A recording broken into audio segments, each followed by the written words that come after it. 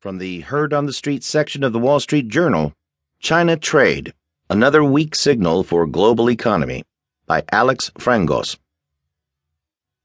Chinese trade data for September was surprisingly dour. Exports contracted 10% from a year earlier.